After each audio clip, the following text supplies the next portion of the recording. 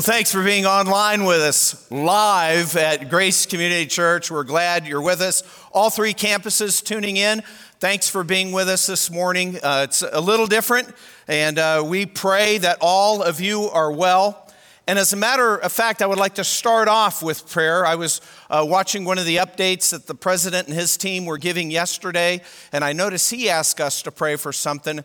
And so right now, I'd like all of us to turn our hearts in prayer. Father God in heaven, we pray for our national leaders, President Trump, Vice President Pence, and other national leaders, local officials, as they make tough decisions about what to do in the midst of this pandemic. Father, we pray that you would give them wisdom. And Lord, our president asked that maybe we pray for some of the existing drugs, that they would be found to be helpful. And so, Lord, we pray for that. We know you can do anything. And Lord, we ask you to protect us, protect our church, our community, our country. And Father, especially those who are the most at risk. And Father, help us as your people to reach out and to make a difference in our world today. In Christ's name we pray. Amen. Again, thanks for being with us at Grace in the last few days. Just yesterday, and I think this morning, 6 states have now closed all businesses except for essential services. So things are happening rapidly, and it just reminds us, which we should always remember, that we live in an uncertain world. We never know exactly what's going to happen. Someone said, just as trees and grass grow from the same soil, fear and faith can both grow from uncertainty. And I want to share a story with you this morning, how one of our own has faced uncertainty, and I want you to hear her story. Hi, my name is Lynn Sawyer. I was born in July of 1967 and grew up in a wonderful Christian home. When I was 5 years old, I attended a Good News Club at Mrs. Mazur's home, our neighbor, and she talked about the good news of Jesus and salvation, and I realized at that point that I didn't know for sure that I was going to heaven. I asked Jesus to come into my heart, forgive me my sins, and from that moment on, I knew that I was promised a home in heaven. Through all my careers and ministries, as I go through my adult life, I've been able to see God's hand in all of it, and I think back to all the twists and turns that happen in adult life, and I'm just so thankful that through all of those times and the times I fail him, he doesn't give up on me, and he consistently is there guiding me so that I don't fall too far from his will. And that is such a great promise to me, especially in my older years, knowing that I can't get too far away from him. In early 2017, I had started not feeling very well. And I had gone to several doctors who had tried to figure out what was wrong, and nobody could do that. So finally I ended up back at my family doctor, who ran some tests. And on March 1st of that year, I was sitting across from her, and she finally had to tell me that my diagnosis was ovarian stage 3C cancer. 2 weeks later, I found myself at Cleveland Clinic having major surgery. They had to remove 15 malignant tumors, as well as do a full hysterectomy. They removed my appendix, spleen, and some of my bowel. And I remember later laying in my hospital room and seeing my family all around me. They were all asleep. It was at that time that I could sense God's complete peace in my heart. And it was also that time that he reminded me he is not surprised, and he had me. When I was at home recovering from surgery, I would lay in my bed and I would rest in God's peace. And then all of a sudden I would realize that I'm having these feelings that were sad and afraid, and I would see my kids and I would just think, I don't want to leave them, and I'm not ready to do that.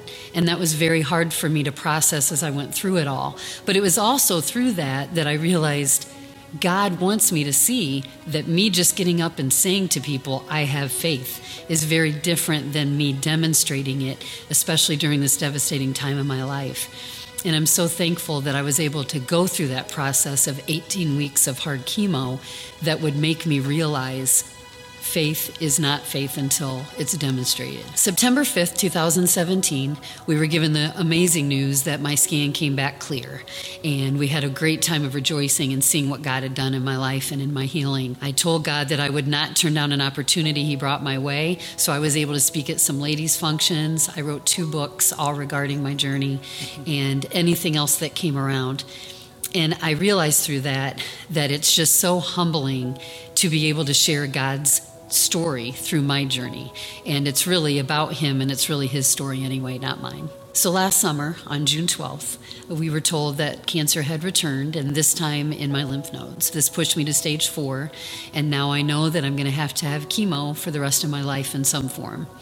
And as hard and as difficult as this has been, I've also been able to see more and more that God's plan is to be able to show me, even through my brokenness, that He's really here to restore my relationship with Him. And I've seen that time and time again. And this church and the prayers that come from you have really gotten me to where I am now. And I have a class on Wednesday nights, even in the times when I physically can't get to class. They Facebook me live and link me in, and I feel like I'm still a big part of that. And I can't say what an encouragement that has been to me. And I really feel like it's a big part of why I am where I am right now. I have learned, especially through this season of my life, to find joy, even in the darkest days, and to really find joy versus happiness, because there's a big difference. And in that joy, God has shown me that no matter if He heals when I think it's His time or not, God is God. And He has shown me that I need to lean on His hope and not my own. And I've learned to live each day as an extra day, because it is. And in those extra days, live out a passage that has really come to mean a lot to me, Hebrews 6, verses 18 and 19, which God tells us that we can rely on 2 things that aren't going to change. And one is that He is not going to lie, and He is our hope. And we need to find encouragement in that hope and know that our hope is an anchor that is both sure and steadfast. Many of you in our church family have been praying for Lynn, as I have. And we can see how God used this tragic situation in her life to draw her closer to Him. And we can see how in her life she's moved beyond fear to actually having joy in Christ. And maybe the most common command in Scripture is for us, do not fear. And usually our fears are about what might happen, what could happen. And if you struggle with fear, you're not alone. It happens, it's to a lot of people. I mean, it strikes the powerful and the weak, the rich and the poor, the young and the old. And fear is broader than we think. It includes worry, anxiety, dread, alarm, distress, apprehensiveness. And today, especially, people are worried about the coronavirus and the fallout from that, their health, the health of people that they love. And if you're not particularly concerned about COVID-19, maybe you're concerned about your finances being wrecked. I mean, if you're watching the stock market, maybe you're concerned that your 401k is about $400K short this week, is kind of the way things have been going. And we just want you to know that a lot of people have fears, and it's a natural thing. I know some of you guys, we have guys going, nah, I don't fear anything. Everything's good. Just let it come, whatever. And some of you guys, the thought of being a week in your home, isolated with no sports and no March Madness, that's terrifying to you. So no matter what it is, no matter why, a lot of us can experience fear at different times in their lives, and especially now. In our country now, most people are afraid of something, whether it's COVID-19 or the disruptions that it's causing. So first of all, it's natural to fear. When we fear, we get desperate for the what when we should be desperate for the who, and I'm going to explain that. When faced with sickness or even death, or worse than that, Usually our biggest concern is the death of a loved one or even a spouse or a child. That's scary stuff. And I want you to know that Jesus interacted with people with this kind of fear several times during his earthly ministry. And that's what I want to focus on today is one of those events in Jesus' life. And it comes from John chapter 4. John chapter 4. And this is at the end of chapter 4 is about a father who's desperate to save his dying son. And so he approaches Jesus. And as we get ready to focus on that, I just want to set the context for you a little bit. At this time in Jesus' ministry, he's been in Jerusalem. He had been at the feast there, and now he's moving from Jerusalem, Judea, up to Galilee. In order to do that, he goes through Samaria. That's where he ran into the woman at the well. And remember how that story went? She talks to Jesus, and then she becomes convinced that maybe he's actually the Messiah. She goes and challenges her whole city. The town comes out, and then they ask him to stay for 2 days. And he does that. And by the way, at the end of that 2 days, they come to believe that Jesus is indeed the Savior of the world. And now we're going to pick it up in John 4, beginning with verse 43. After the 2 days, he went forth from there into Galilee. For Jesus himself testified that a prophet has no honor in his own country. So when he came to Galilee, the Galileans received him, having seen all the things that he did in Jerusalem at the feast. For they themselves also went to the feast. Now, I don't know if you caught that, if you want to pause right there, but two things are happening here, and it seems to contradict. Jesus points out that a prophet has no honor in his own area, but then he goes to his own area and they receive him. They welcome him. And it seems like a contradiction, but if they're not honoring them, then why are they receiving him? Why are they welcoming him home? And it's because they had been to the feast that Jesus was at, and they had seen him do miracles in Jerusalem. And so now they're pumped about him coming back, and they welcome him for what he did, but not actually for who he is. Remember, Jesus grew up in Nazareth. And the whole time of his growing up years, he never did a miracle. Scripture explains that he didn't because his time had not yet come. Well, now Jesus had been in Jerusalem, and a lot of them from his hometown had been in Jerusalem. They saw him doing amazing things. Now he's heading home, and now they're all celebrating because this is the hometown guy that's hit the big time. I mean, now he's becoming famous, and he sort of belongs to them, and they're excited about him being home. They want to see miracles at home. And they're glad that he's there, but they're not ready to receive him as the Messiah. And because of that, they're missing the bigger picture. They're missing the whole point of the miracles that Jesus had done. Now let's pick it up in the next verse, verse 46. Therefore, he came again to Cana of Galilee, where he had made the water wine, and there was a royal official whose son was sick at Capernaum. So here's the situation to set all this up. And maybe this is one of the hardest things to face in life. When your child is sick or in danger of dying. I think that's the hardest thing for a parent to face, maybe losing their child, watching your child suffer. And the father's desperate and he's fearful. But when fearful, if we desperately seek the what, we get frantic. When we desperately seek the what, we get frantic. This guy is rich and connected, but he's frantic because with all his wealth, all his connections, he can't do anything for his son. So he hears about Jesus and what Jesus has done, so he goes to seek him out for the what, for what Jesus could do. And we see this happening today.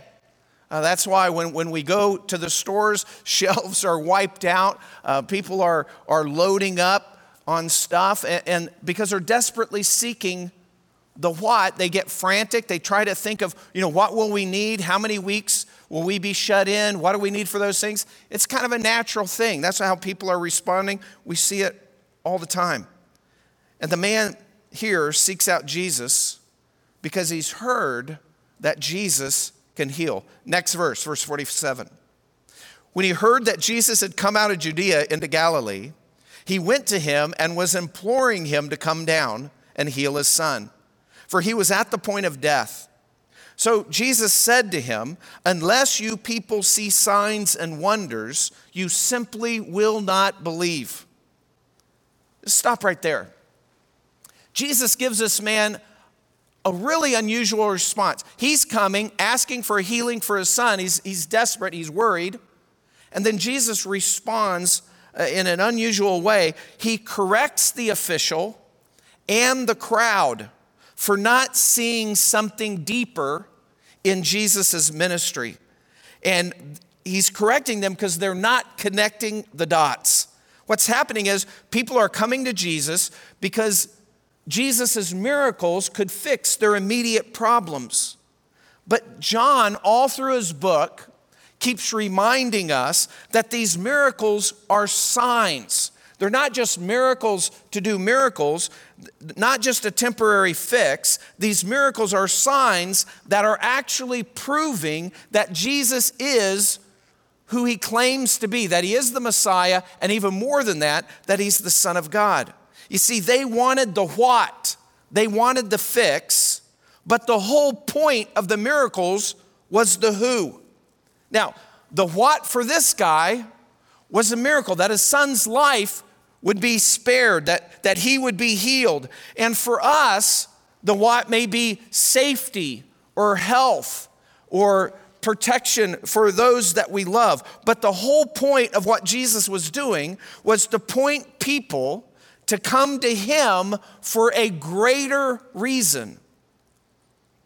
Their focus was on the miracles. They welcomed him for the sensational. He could solve temporary problems. But Jesus actually came to solve an eternal problem that we have. Now, after Jesus responded to the man, most people today, if they would have heard somebody respond to him like that, they probably would have stormed off, offended. But the official doesn't seem offended. After that response of Jesus, he just begs Jesus to save his son before he dies. Next verse, 49. The royal official said to him, "Sir, come down before my child dies." Jesus said to him, "Go, your son lives." The man believed the word that Jesus spoke to him and started off.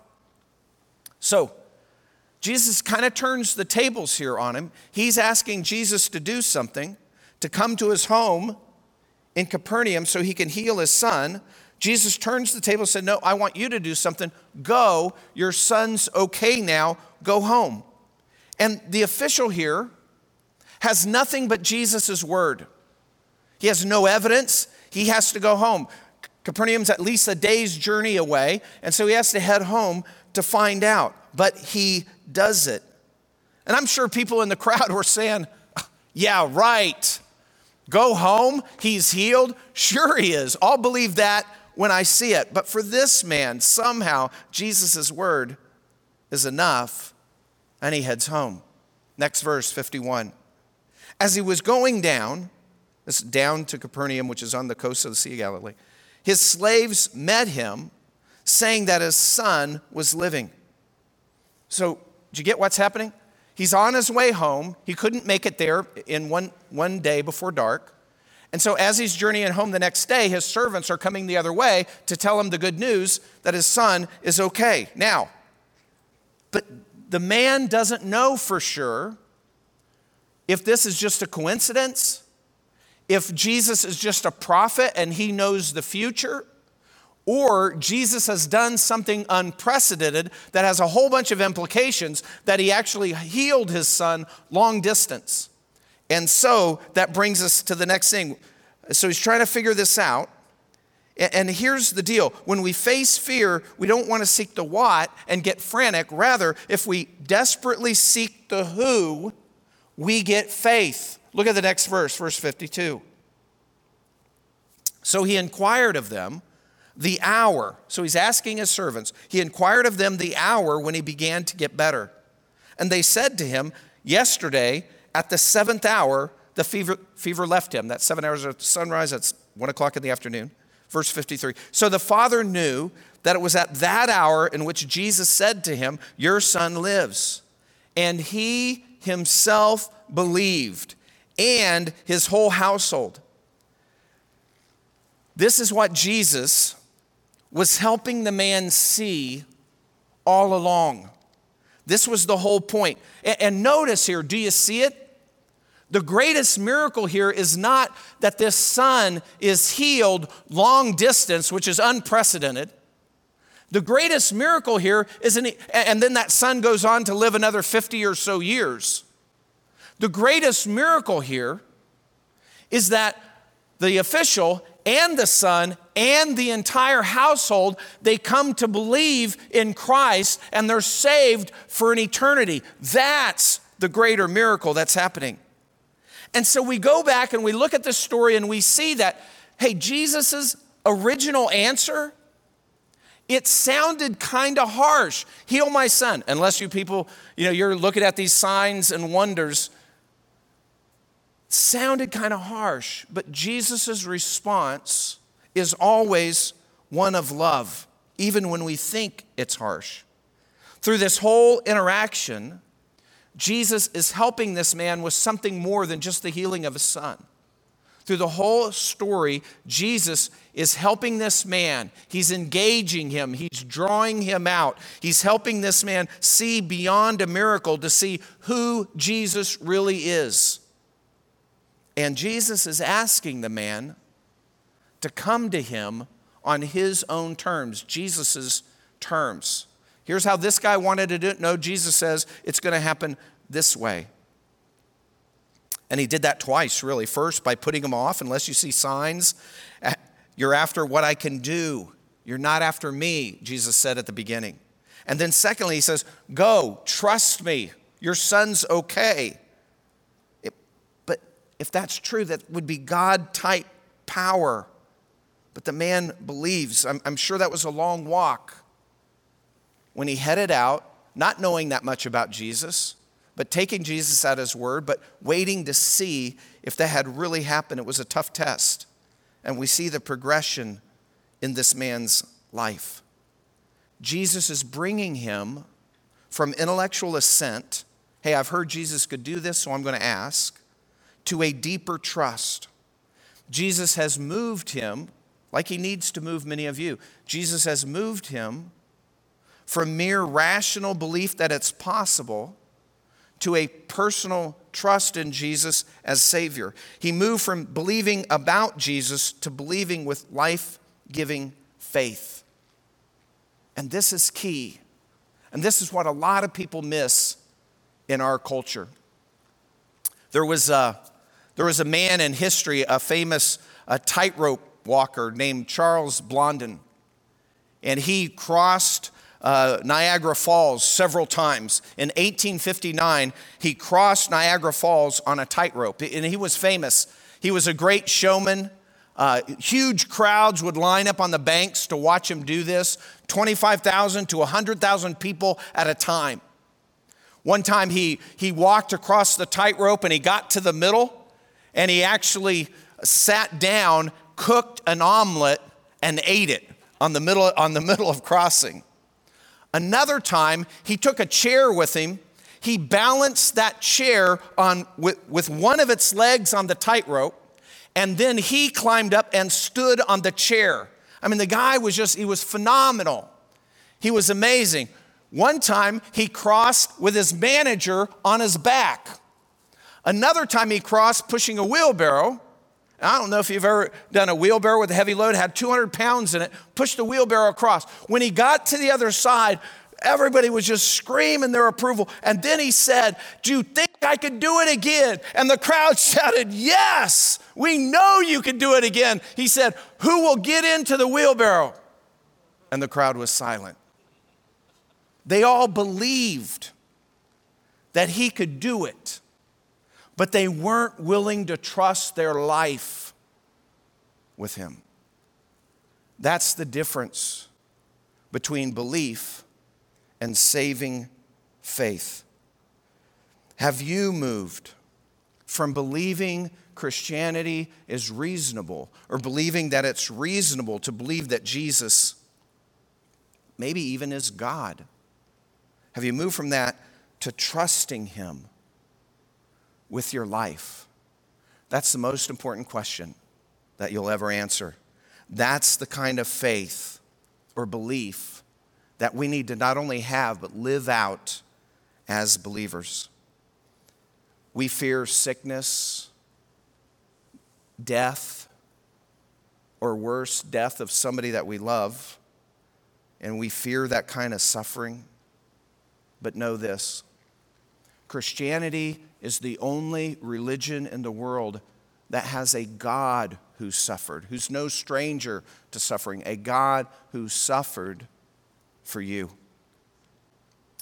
Our Father's Son suffered so that the son of the official and his entire family could be saved for eternity. And it's the same for us.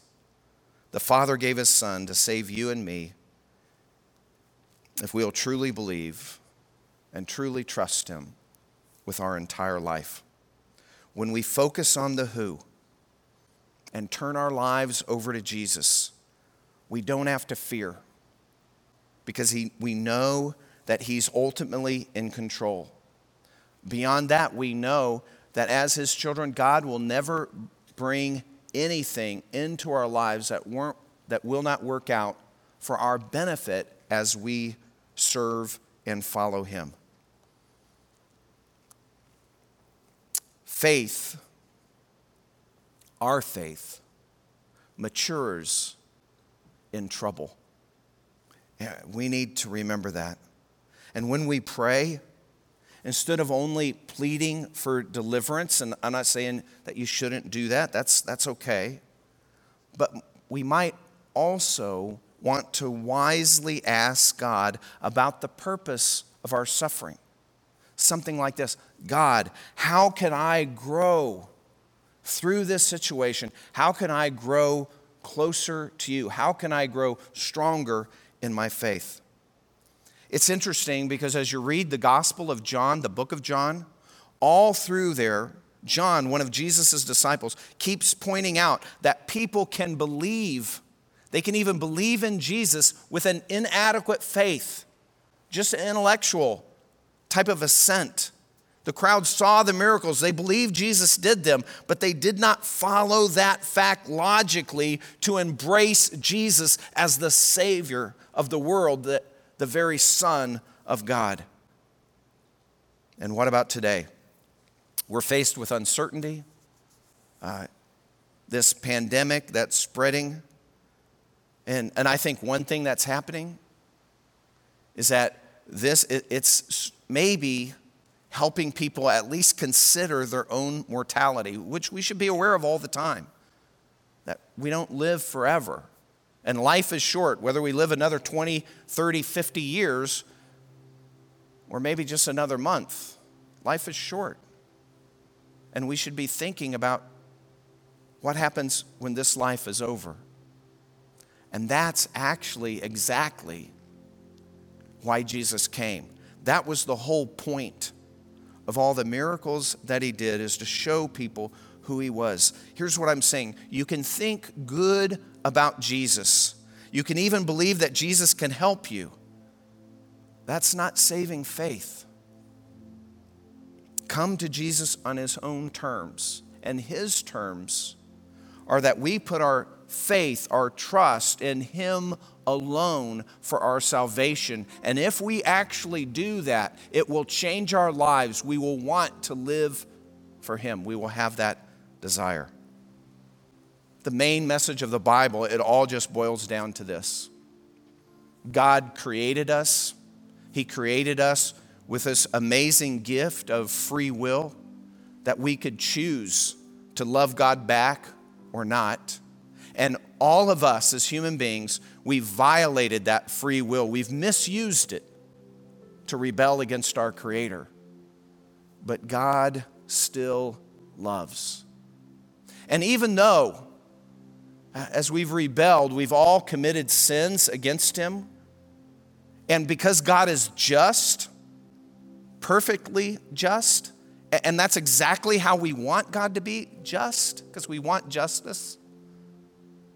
Justice from God demands that our sin, that it's punished, that our sins be punished.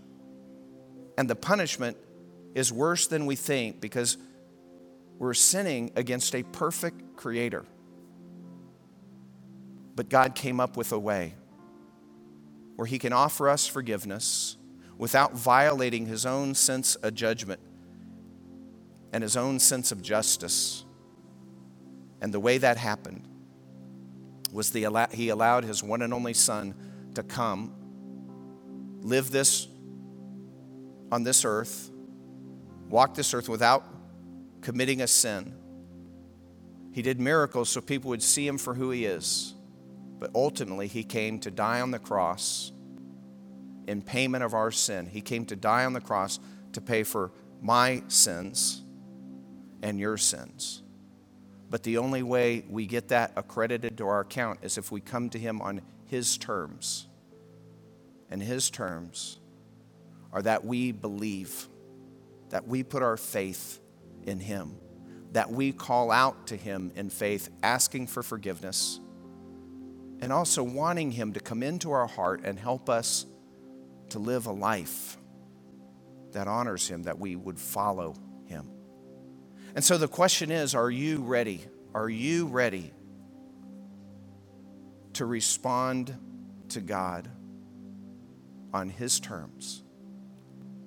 If you are, if you're not sure you've ever done that, place your faith in Christ and Christ alone. You can do that today. And if you're ready, if you're saying, hey, Kevin, I'm trusting in Christ, well, it's appropriate for you to express some things to God, to call out to Him. And right now, I'd like everyone, wherever you're at home, to just bow your head. I know it's a little different. If you're in your living room or just wherever you're at, bow your heads right now. And I would like you to be praying right now, if you're a believer. And if you're not sure you're a believer and you're ready to trust, I want you to pray too. And I'm going to lead you in a prayer, just a way for you to express your newfound faith in God. And so I would like you right now, silently or out loud or however you want to do it, to pray something like this in your own words. Father God in heaven, I admit, I know that I have sinned against you. And I know that sin deserves punishment, and the punishment that deserves is separation from you forever. But God, I also understand that you love me, that you know me better than anyone, and you love me, and you've made a way. And God, I thank you for loving me. I thank you for Jesus. And right now, I'm putting my trust, my faith, my belief in Jesus and Jesus alone for my salvation, because I have nothing to offer. And God, I ask you to come into my life and help me to live in a way that honors you. In Christ's name, amen.